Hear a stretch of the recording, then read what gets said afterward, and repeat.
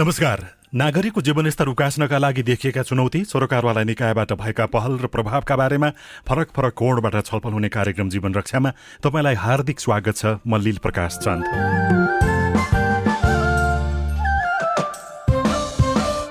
Corona महामारी पछिको आर्थिक, सामाजिक, शैक्षिक, व्यावसायिक गतिविधि, स्वस्थ र स्वास्थ्य सावधानीका बारेमा पनि हामी यो कार्यक्रममा विभिन्न सामग्री प्रस्तुत गर्छौं।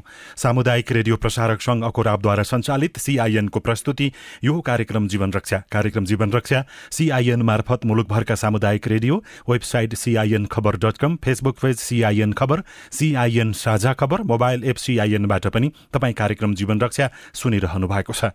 आजको कार्यक्रम जीवन रक्षामा हामी मुलुकभरमा रहेका भूमिहीन, सुकुम्बासी, दलित र अव्यवस्थित बसोबासीलाई लाल पूर्जा दिने सरकारको योजना र कार्यान्वयन प्रक्रियाका बारेमा छलफल गर्दैछौं। तपाईका पनि कुनै विचार वा जिज्ञासा भएमा हामीलाई अहिले नै फोन गर्न सक्नुहुन्छ। हामीलाई 015260 मा फोन गर्नुहोला। तपाईले कार्यक्रम जीवन रक्षा हाम्रो फेसबुक पेज CIN खबरबाट सुन्दै हुनुहुन्छ भने पनि त्यहाँ कमेन्ट गर्नुभयो भने हामी तपाईको जिज्ञासा सम्बोधनको प्रयास गर्नेछौं। सरकारले भूमिहीन, सुकुम्बासी, दलितलाई लाल पूर्जा दिनका लागि 35 दिने सूचना जारी गरिसकेको छ। आफू भूमिहीन भएको बारेमा जानकारी दिनका लागि फारम भर्न भनिएको छ। यो फारमको विवरण विभिन्न तहमा अध्ययन गर्ने र भूमिहीन भएको पुष्टि भएमा जग्गा दिने सरकारको योजना छ। यही विषयमा कुराकानीका लागि राष्ट्रिय भूमि आयोगका अध्यक्ष केशव निरौला हाम्रो टेलिफोन सम्पर्कमा हुनुहुन्छ। तपाईको पनि कुनै विचार वा जिज्ञासा छ भने 015260 मा अहिले नै फोन गर्नुहोला। तपाईले कार्यक्रम जीवन रक्षा हाम्रो फेसबुक पेज CIN खबरबाट सुन्दै हुनुहुन्छ भने त्यहाँ कमेन्ट गर्नुभयो भने पनि हामी तपाईका जिज्ञासा सम्बोधनको प्रयास गर्नेछौं। अध्यक्षज्यू, स्वागत छ कार्यक्रम जीवन रक्षामा यहाँलाई। हजुर, नमस्कार।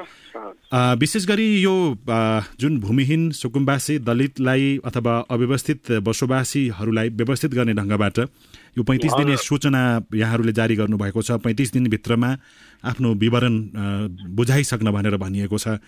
यसबारेमा बताउनुस् न कि कसरी हामी यति लामो समयपछि एउटा प्रक्रियामा जान खोजिराखेका छौं। सरकारले त्यो प्रक्रिया सुरु गरेको छ।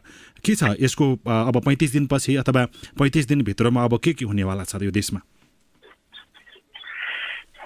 हामीले 35 दिनमा चाहिँ मूलतः यो देशमा वास्तविक भूमिहीन, दलित, भूमिहीन, सुकुम्बासी र अव्यवस्थितहरूको लगत सङ्कलन सम्पन्न गर्नेछौँ। र सँगसँगै हामीले जोत भोग गरेको, आमोद कामोद गरेको सुकुम्बासीहरूको त्यो क्षेत्रफलहरू पनि नापजाँच गर्छौँ र अव्यवस्थित बसोबासीहरूको पनि उहाँहरूले भोगिरहेको जमिनको हामी नापजाँच कार्यको थालनी गर्छौँ र हाम्रो योजना छ अबको त्यो 35 दिनभित्र त्यो कार्य सम्पन्न पनि हुनेछ। अघिल्लो पटकको भूमि आयोगको नेतृत्वले गरेका काम कारबाही अथवा त्यतिखेरको कामलाई पनि कहीँ न कहीँ समावेश गरेर अहिलेको यो नेतृत्वले यो लाल पूर्जा दिने प्रक्रिया अगाडि बढाएको हो कि अथवा नयाँ ढंगबाट त्यो सुरुवातबाट नै काम गर्नु पर्यो भन्ने तपाईको भनाइ चाहिँ के हो यस विषयमा? होइन, हिजोको निरन्तरता हो यो। हिजोको आयोग भने पनि राज्य प्रणाली, कानुन, नियम के आधारमा निर्माण भएका र क्रियाकलाप पनि त्यही ढङ्गले अघि सारेको हुनाले त्यसमा हिजोको र आजको आयोग भन्ने रहँदैन। यो स्वाभाविक रूपमा राज्यको कार्य हो। भनेको अघिल्लो पटकको आयोगको नेतृत्वले गरेको काम कारबाहीलाई निरन्तरता दिने क्रममा अहिले तपाईहरूको पालामा यो लाल पूर्जा वितरणको प्रक्रिया सुरु भयो भन्न सकिन्छ। उहाँहरूले पनि 1.5 वर्ष लगाएर, निकै लामो समयसम्म लगाएर फर्महरू लगत सङ्कलन गर्ने कामहरू केही हदसम्म केही पालिकाहरूमा कहीँ त्यो पुरा गरेर देखिन्छ। ती फर्महरूको चाहिँ वितरण र सङ्कलनका काम भएकै देखिन्छ। अहिले हामीसँग कोही टेलिफोन सम्पर्कमा हुनुहुन्छ। तपाईसँग केही प्रश्न अथवा विचार राख्नको लागि उहाँको कुरा सुनौँ, त्यसपछि हामी फेरि छलफल अगाडि बढाउनेछौँ। हेलो। हेलो, हजुर नमस्कार। कहाँदेखि को बोल्दै हुनुहुन्छ? छोटो परिचय सहित आफ्नो विचार प्रश्न पनि छोटकरीमै राखिदिनु होला। हजुर, म रौतहटबाट बोल्दैछु। राप्रापाको म नगरपालिका उपमेयर प्रशासक बोल्दैछु। तपाईको के छ प्रश्न विचार भन्नुहोस्। अनि यो के हो भूमिको लाल पूर्जाको बारेमा के कुरा गर्नुभएको तपाईँ कस्तो खालको तपाईँले भूमि कस्तो खालको तपाईँ जग्गा दिनुभएको विचार गर्नुभएको हजुरहरूले? धेरै धन्यवाद हामीलाई कार्यक्रममा सुन्दै गर्नुहोला। कस्तो प्रकारको जग्गा दिने के विचार हो यो भनेर सोध्नु भएको छ, यसबारेमा बताउनु होला। हजुर, यो भूमिहीनहरूका लागि जससँग धनी पूर्जा छैन या जग्गा छैन उहाँहरूका लागि हामीले यो जग्गा या धनी पूर्जाको प्रबन्ध गर्ने हो। त्यो भूमिहीनहरूको सुकुम्बासीहरूको लागि र उहाँहरूलाई त्यो निःशुल्क ढङ्गबाट त्यो जग्गा आवासका लागि तराईमा चाहिँ हामीले 1 कट्ठा मधेसमा भनौँ न लगभग 1 कट्ठा दिने कुरा छ भनेदेखि अब त्यस्तै चाहिँ नै पहाडमा चाहिँ लगभग 10 आना जति यो आवासका लागि र त्यसै गरी कृषि कार्यका लागि 5 कट्ठा जति 5 कट्ठा या 18 धुर यो चाहिँ सुकुम्बासीको यो निःशुल्क चाहिँ पाउने अधिकार हो। जोतभोग गरेको भए त्यसलाई झन् सरल र सहज ढङ्गबाट दिइनेछ। त्यस्तो अवस्था नभएमा स्थानीय सरकारसँगको समन्वयमा त्यस्ता सरकारी ऐलानी प्रति जग्गाहरूमा भूमिहीन दलितलाई पहिलो प्राथमिकता, त्यसपछि भूमिहीन सुकुम्बासीलाई दिने एउटा प्रबन्धको विषय छ भने अर्को चाहिँ सुकुम्बासीको परिभाषामा नपर्नेहरू पनि हुनुहुन्छ।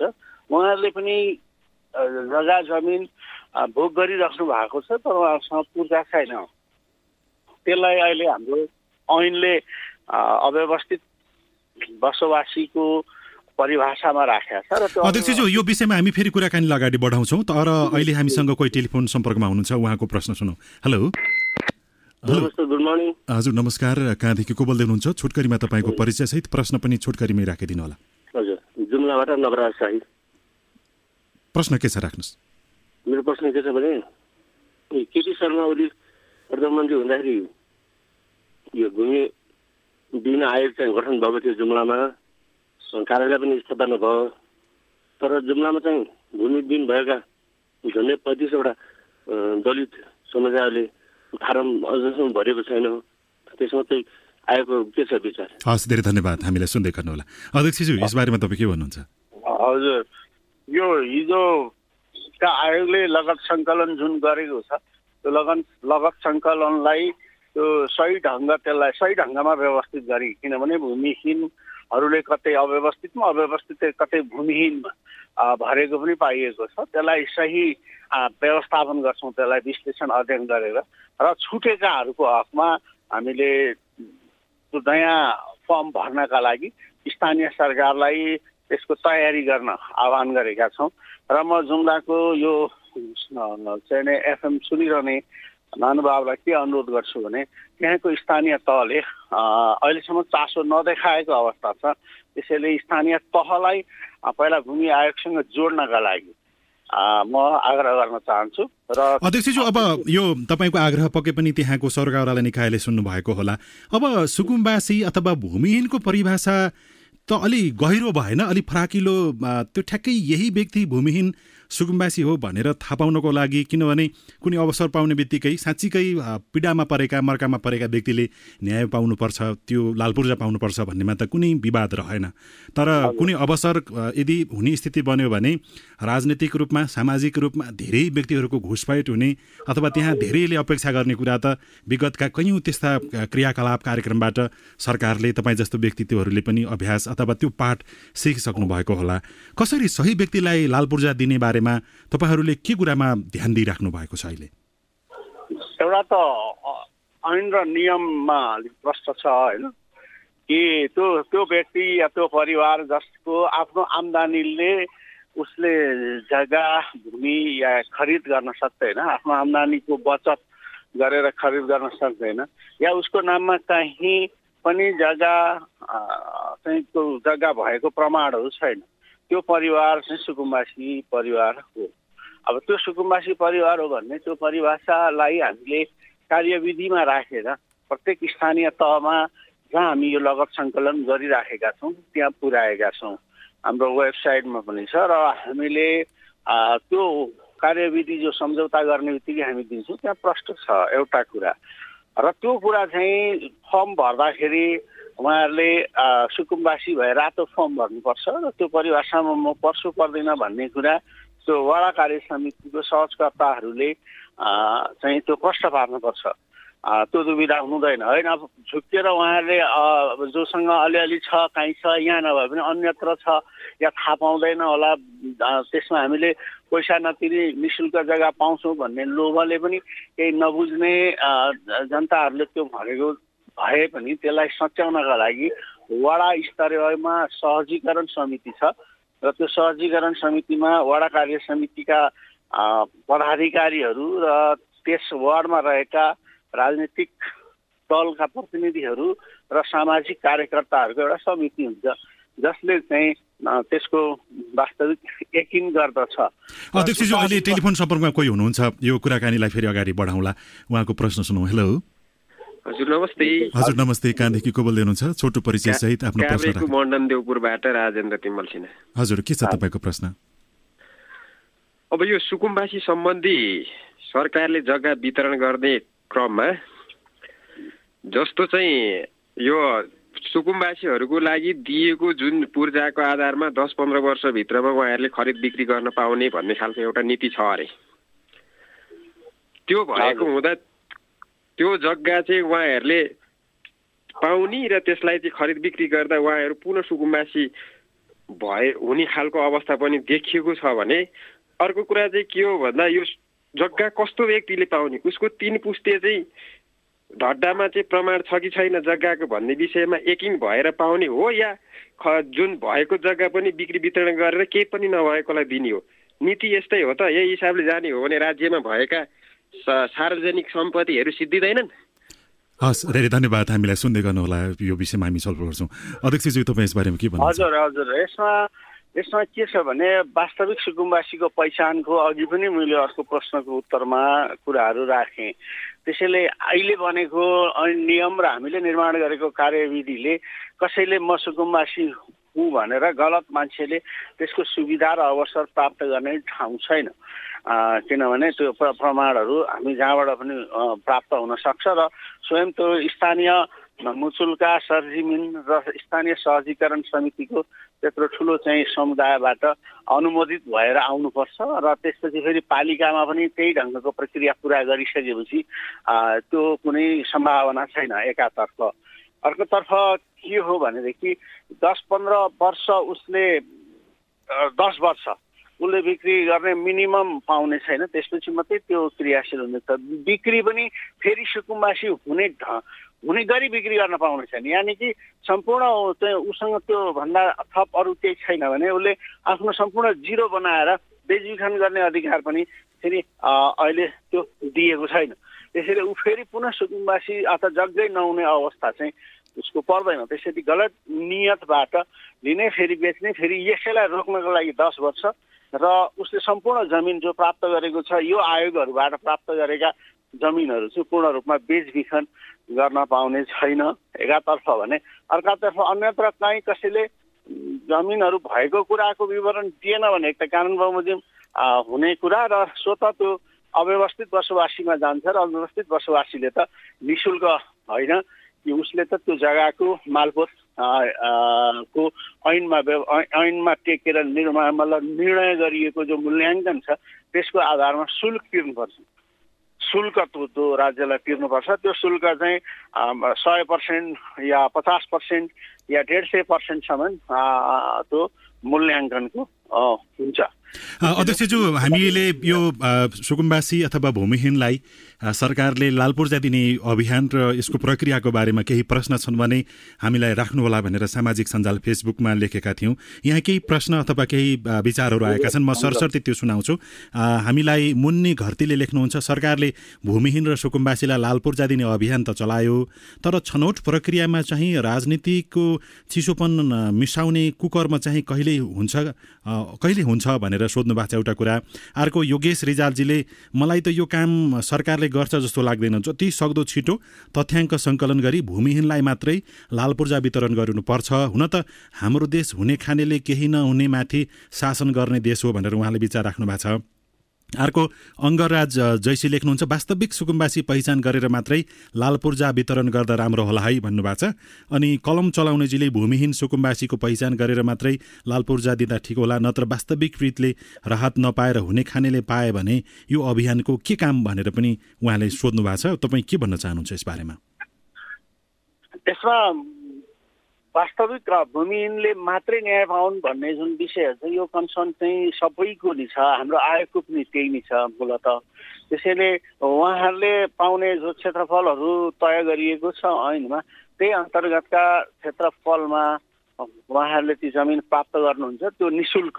र म फेरि पनि दोहोऱ्याउँछु, तर जसले जोतबोक गरेर बस्नु भएको छ 10औं वर्षदेखि बसिराख्नु भएको छ भनेपछि त्यो राज्यलाई केही शुल्कहरू नतिरिकन त्यो जमिनमा उहाँहरूको भोग चलिराखेको छ, राज्यको प्रणालीमा पनि ती जमिनहरू जोडिएका छैनन् भने अहिले राज्य या सिङ्गल चाहिँ संसद एउटा के निष्कर्षमा पुगेर कानुन बनाएको छ भने अब ती जमिनहरू पनि जसले भोग गरिराखेको छ, जो 10 वर्षसम्म निरन्तर त्यसमा आमोद कमोद गरेको छ भने उहाँहरूलाई पनि पूर्जा दिने र त्यो चाहिँ शुल्क लिएर दिने, मूल्य लिएर दिने। यो फेरि दर्ता शुल्क होइन, रजिस्ट्रेसन शुल्क तिरेर पाउने होइन, उहाँहरूले चाहिँ मूल्य तिर्नुपर्छ। त्यो मूल्य तिर्ने आधारहरू वैज्ञानिक ढङ्गको बनाइएको छ।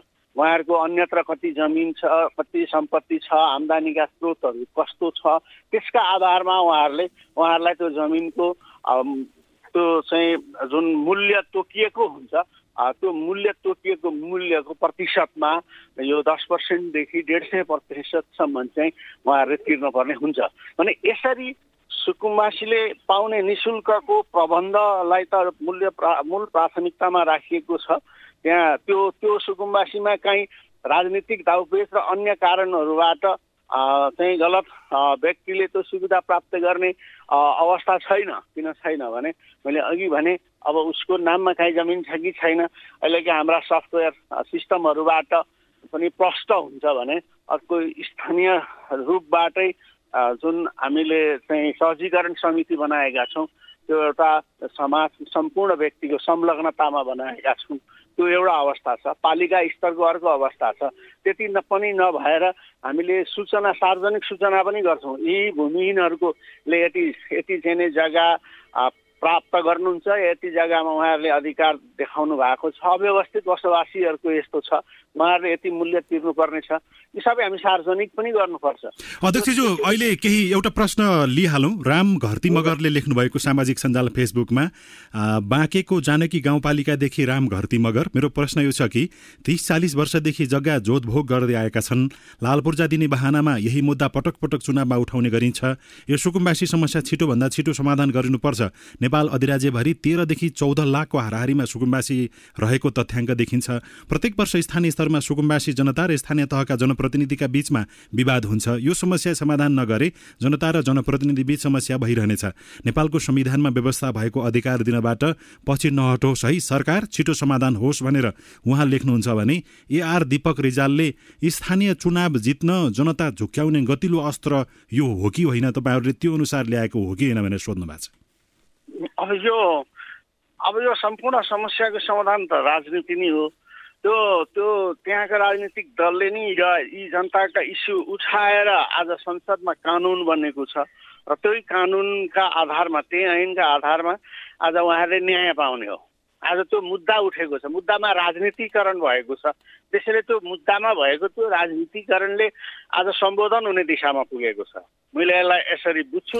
तपाईँले यो सकारात्मक रूपमा यसलाई लिँदा त तपाईँको तर्फबाट तपाईँको विचारमा यो राम्रो होला, तर यो मुद्दा सम्बोधन यस्तो अवस्थामा हुन लाग्यो कि स्थानीय तहको निर्वाचन आउन अब 2 महिना झन्डै बाँकी रहँदाखेरि त्यसको मुखमा चाहिँ यो आवेदन खुला गरिएको छ, 35 दिने सूचना दिएको छ। यसमा राजनीतिक दलका नेता कार्यकर्ता जसले नारा जुलुसमा झन्डा उठाउँदै सहभागिता जनाउँछन्, जो सुकुम्बासी नहुन पनि सक्छन्, तर जो वास्तविक सुकुम्बासी हो उनीहरू यो सूचीमा परुन् र उनीहरूले लाल पूर्जा पाउन् भन्नको लागि त तपाईँहरू जस्तो व्यक्तिहरूले त बढी ध्यान दिनुपर्ने होला नि त, वास्तविक सुकुम्बासी हो कि होइन भनेर।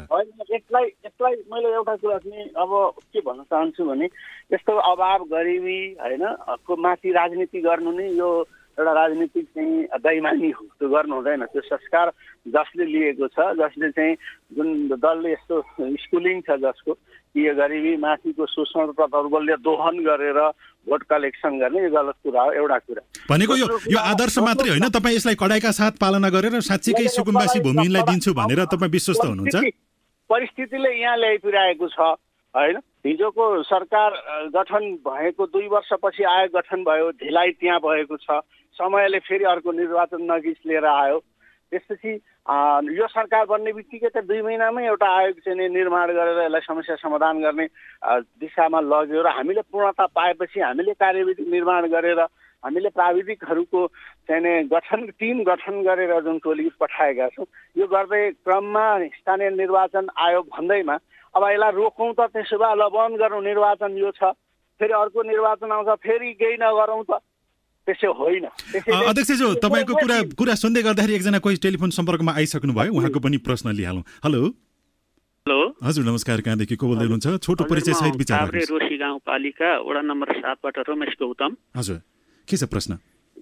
मेरो प्रश्न चाहिँ यो छ कि जस्तो अब भूमिहीनहरूले जग्गा पाउने, जस्तो कैलानी जग्गा चाहिँ नि जुन पूर्जा नभएको जग्गा पनि जस्तो उनीहरूले अब जग्गा कमाएका छन्, उनीहरूको पूर्जा चाहिँ नि 1 रोपनी 2 रोपनी त्यस्तै चाहिँ नि 5 रोपनी त्यस्तो हुनसक्छ।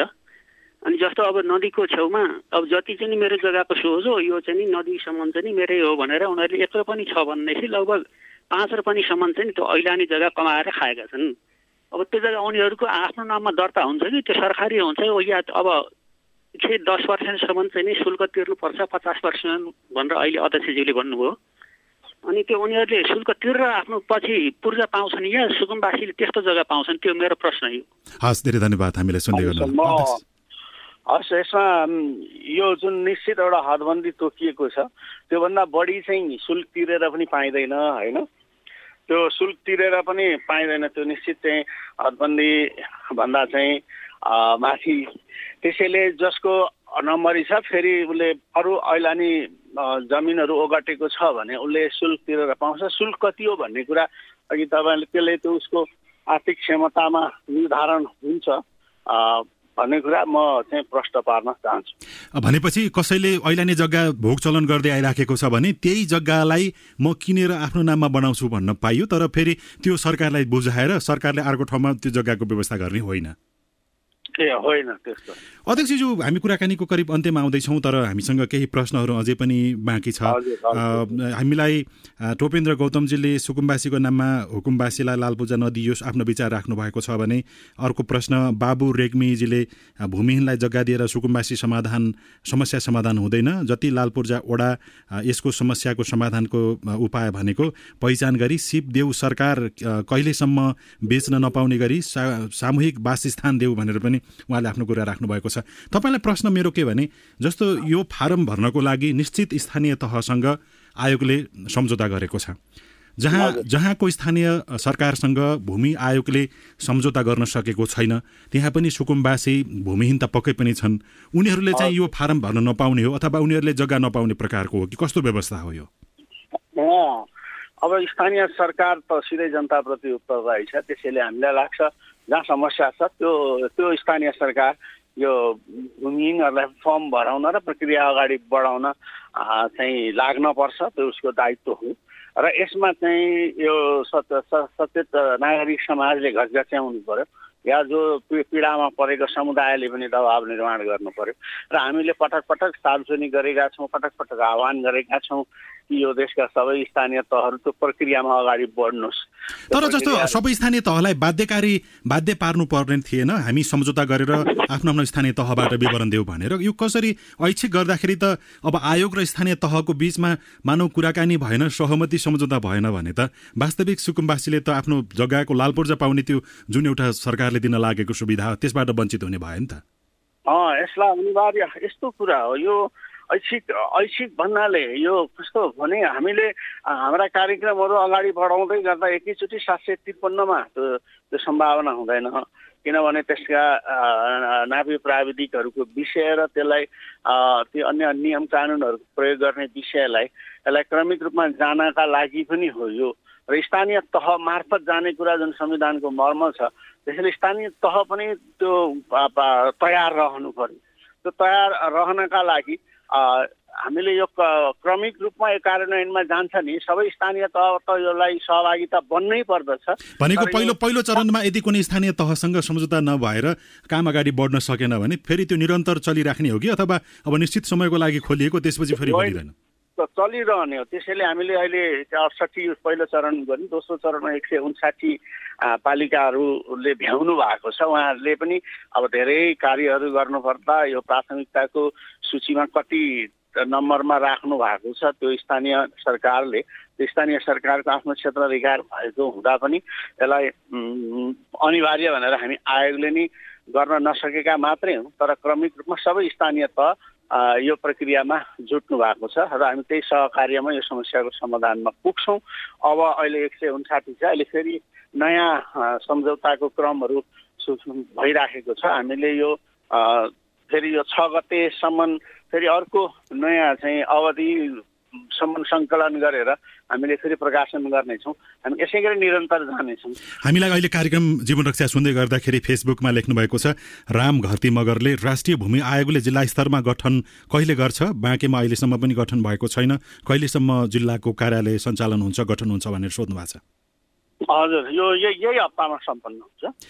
अर्को प्रश्न सेवक ओलीले लेख्नु भएको छ गत वर्ष फर्म भरेको थियो, त्यो विवरणले हुन्छ कि हुँदैन कि अर्को फर्म भर्नुपर्ने भयो? त्यो कुरा प्रश्न भइसक्यो, हुन्छ। अनि अर्को प्रश्न हामीलाई देवेन्द्र बोहराजीले लेख्नु भएको छ जग्गा जमिन भोगचलनमा छैन, मानौ कि जमिन नै छैन तर त्यो व्यक्ति त्यो ठाउँमा स्थायी रूपमा बसोबास गर्दै आएको छ भने त्यस्तो व्यक्तिको हकमा चाहिँ के हुन्छ? त्यस्तो व्यक्तिको हकमा हामी स्थानीय सरकारसँग सहकार्य गरेर सरकारी ऐलानी प्रति जग्गाहरू उपलब्ध गराउँछौँ। त्यो हदबन्दी छ, त्यसरी ऐलानी प्रति जग्गा प्राप्त गर्ने जुन हदबन्दी छ, जुन निर्धारण गरिएको छ त्यो बाहेकको जमिन निस्कन्छ र त्यहाँनिर साँच्चै सुकुम्बासी भएको कुरा विवरणहरूले पुष्टि गरेमा त्यो स्थानीय सरकार मार्फत उहाँहरूले नियम अनुसार कति जग्गा प्राप्त गर्नुहुन्छ। अञ्जना सेन्चुरी लेख्नुहुन्छ अव्यवस्थित बसोबासको फर्म भर्ने म्याद कहिले हो र कस्तो व्यक्तिलाई अव्यवस्थित बसोबासी भन्ने? अव्यवस्थित बसोबासी भनेको जोतबोक गरेको र सुकुम्बासी नभएको सबै जसको अरूतिर पनि नम्बरी जग्गा छ या सम्पत्ति छ, उहाँहरू सुकुम्बासीको परिभाषामा नपर्नेहरू जसले जग्गाको आमोद कमोद गर्नुभएको छ उहाँहरू अव्यवस्थित बसोबासी हो। उनीहरूलाई दिइने जग्गा र त्यो जग्गा त अब तपाईँले भने जस्तै पैसा तिरेर लिनुपर्ने होला होइन? यो जग्गाको कति आकारको जग्गा दिने अथवा कति क्षेत्रफलको दिने, कति पैसा बराबरको दिने भन्ने चाहिँ के छ मापदण्ड? यो क्षेत्रफल चाहिँ यो कृषि कार्यका लागि भनेर तराईमा यो 1.5 बिघासम्म छ होइन तराईमा। हजुर। अब यो चाहिँ तराईमा त्यही अन्तर्गत त्यही ढङ्गबाट यो चाहिँ पहाडमा चाहिँ त्यसै गरी 19 रोपनीसम्म छ। हस्, समय दिनुभयो यहाँलाई धेरै धेरै धन्यवाद छ अध्यक्षज्यू। हजुर, हस्, धन्यवाद। राष्ट्रिय भूमि आयोगका अध्यक्ष केशव निरौला हुनुहुन्थ्यो। उहाँसँग गरिएको कुराकानी सँगसँगै हामी कार्यक्रम जीवन रक्षाको अन्त्यमा आइपुगेका छौँ। आजको कार्यक्रम सुनिसकेपछि तपाईँको मनमा उठेका प्रश्न र कुनै विचार भए हामीलाई पठाउन वा लेख्न सक्नुहुनेछ। यसका लागि हाम्रो इमेल ठेगाना साझाखबर@gmail.com हो। IBR नम्बर 015260 फोन गरेर दिइएको निर्देशन अनुसार आफ्नो विचार रेकर्ड गर्न सक्नुहुनेछ। प्राविधिक साथी सुनिल राज भारतलाई धन्यवाद दिँदै रेडियो कार्यक्रम जीवन रक्षाको आजको अङ्कबाट हामी सबै बिदा हुन्छौँ। नमस्कार।